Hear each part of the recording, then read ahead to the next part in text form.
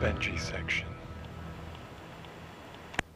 In a fluorescent-lit cafeteria, I saw a man approach another man and punch him in the face. There were a few people at tables nearby, and they moved clumsily away from the violence. The two men grappled with each other, holding each other closely, trying to free their arms for long enough to scratch or to butt each other's heads, spitting at each other, grunting.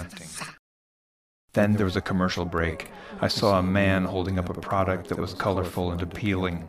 Text scrolled beneath the product. The text was confusing, but still I found it appealing. There were many exclamation points. At the end of the commercial, there were flashing lights and throbbing music. The product cost $20, which seemed like a reasonable price. Next, I watched as two bad people burst into the cockpit of an airplane and overpowered the pilots. There were knives and guns, and many of the passengers began to hyperventilate. At one point, the cabin lost pressure, and one of the windows shattered. There was a lot of wind, and some of the people on the plane, including one of the bad people, were lifted off of their feet. For a moment, they seemed to levitate there above the chaos. There was a lot of screaming. Then there was a commercial break, in which a cartoon mouse danced around a mountain of soft cheese. The top of the mountain burst like a volcano, and bright orange cheese dribbled down the sides like lava. The mouse was not afraid. It scurried to the cheese lava and lapped it up with a tongue that seemed disproportionately long. Trumpet music began to play. The perspective shifted, and I understood instantly that this entire scene was being played out on the top of an old person's head. The old person was lying in a hospital bed. A doctor entered the room and announced that the old man's illness had been cured. He produced a small plate of cheese, and then there was confetti and glitter.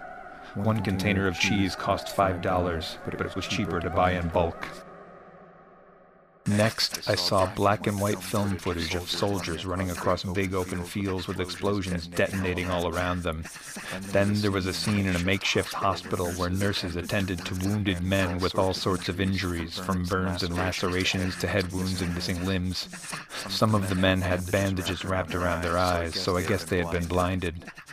The nurses kept walking up to everybody with bowls of water, and they would dab the wounded men's bodies with folded-up cloths. Now and then, an explosion from outside the tent would light everything up and jolt the men so that they almost fell off of their cots. Then there was a commercial break. I saw a man wearing glasses with blue-tinted lenses. His head revolved all the way around, and the background changed colors from red to green to purple. Then his head detached from his body, and it floated up out of the scene. It appeared outside of a corporate-looking building, just floating in the air, and the man looked hard through his glasses at a brick wall. In a couple of seconds, the brick wall seemed to disintegrate, and the man could see through to an important meeting being conducted by executives in suits. Then the man's head appeared in a grocery store, and he used his glasses to see what was inside of people's pocketbooks and backpacks.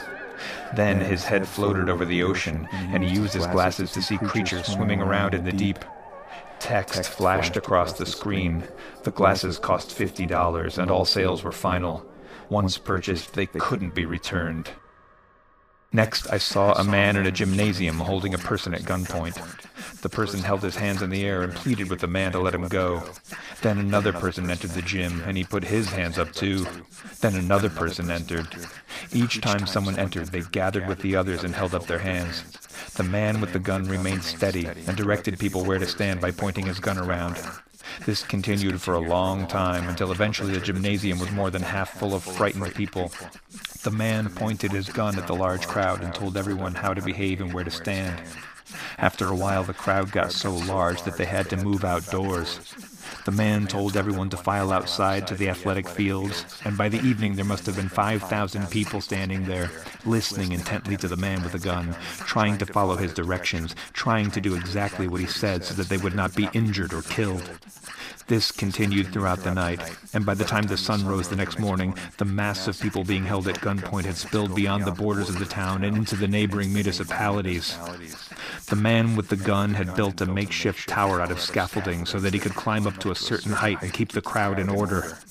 Each time he threatened to use his gun, the crowd became quiet and submissive. By the time a week had passed, the man with the gun had begun to use a helicopter to fly over the crowd, which now covered thousands of square miles. He shouted through a bullhorn and waved his gun around. The crowd listened closely to his directions and tried their hardest to do exactly what he said. The crowd now extended beyond where the man could see, but he just kept barking out orders and making threats through his bullhorn. Then there was a commercial break.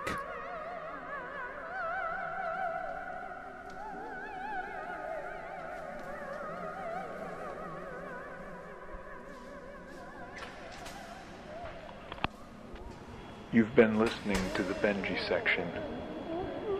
For more information and to subscribe to the podcast, please visit thebenjisection.com.